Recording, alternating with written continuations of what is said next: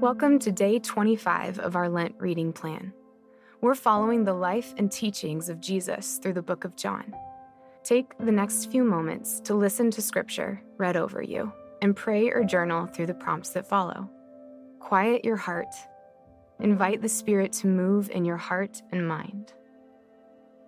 John 9, 1 through 12. As he went along, he saw a man blind from birth. His disciples asked him, "Rabbi, who sinned, this man or his parents, that he was born blind?" "Neither this man nor his parents sinned," Jesus said. "But this happened so that the works of God might be displayed in him. As long as it is day, we must do the works of him who sent me. Night is coming when no one can work. While I am in the world, I am the light of the world." After saying this, he spit on the ground, made some mud with the saliva, and put it on the man's eyes. "Go," he told him, "wash in the pool of Siloam."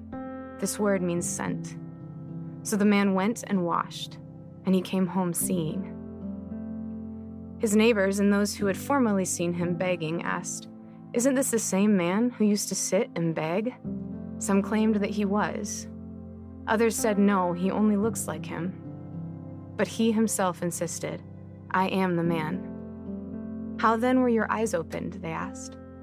He replied, "The man they called Jesus made some mud and put it on my eyes. He told me to go to Siloam and wash. So I went and washed, and then I could see." "Where is this man?" they asked him. "I don't know," he said. John 9, 1 through 12.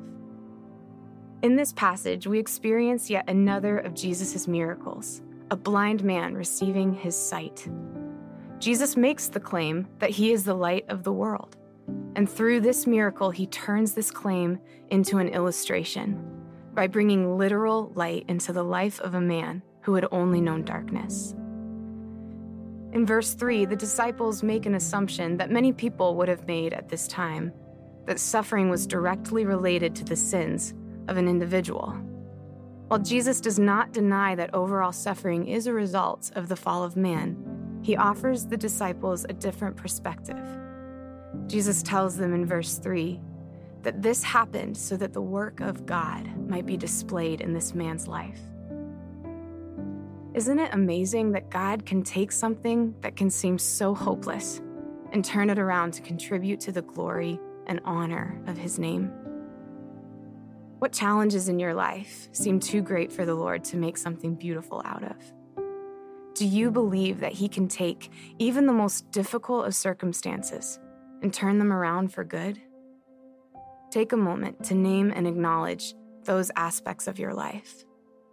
Ask God to open your eyes in the ways that you have been spiritually blind and allow his light to change your view.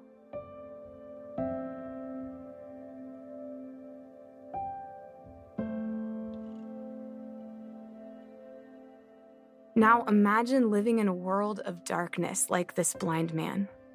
Imagine never being able to experience the beauty of creation or never seeing the faces of your father or mother.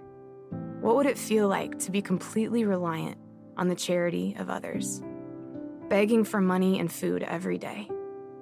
And what if, one day, all of that changed? How would you feel? How would your life be different?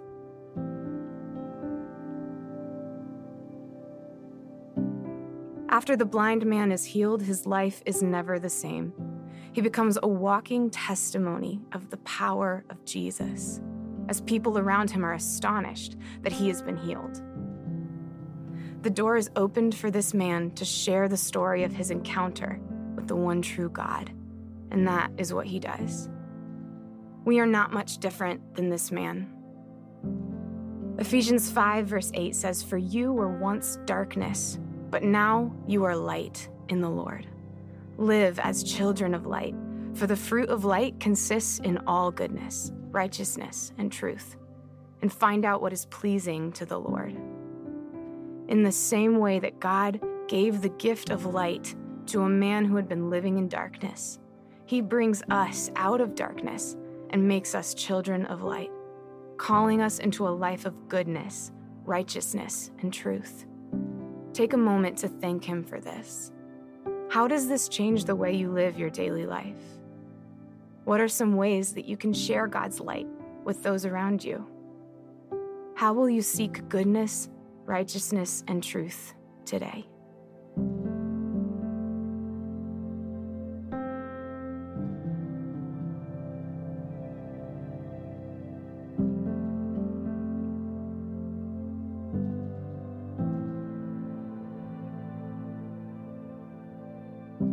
Let's pray. God of miracles, I thank you that there is nothing you cannot do. I thank you that you are a God who makes beauty out of ashes. I pray that I would have the faith to give my difficult circumstances to you and trust that you will use them to glorify your name. Give me confidence in your power. Giver of life, thank you for calling me out of darkness and into your marvelous light. I pray that I would seek your goodness, righteousness, and truth every day, and that I would be a walking testimony of your love and light to those around me. I ask all these things in the name of Jesus. Amen.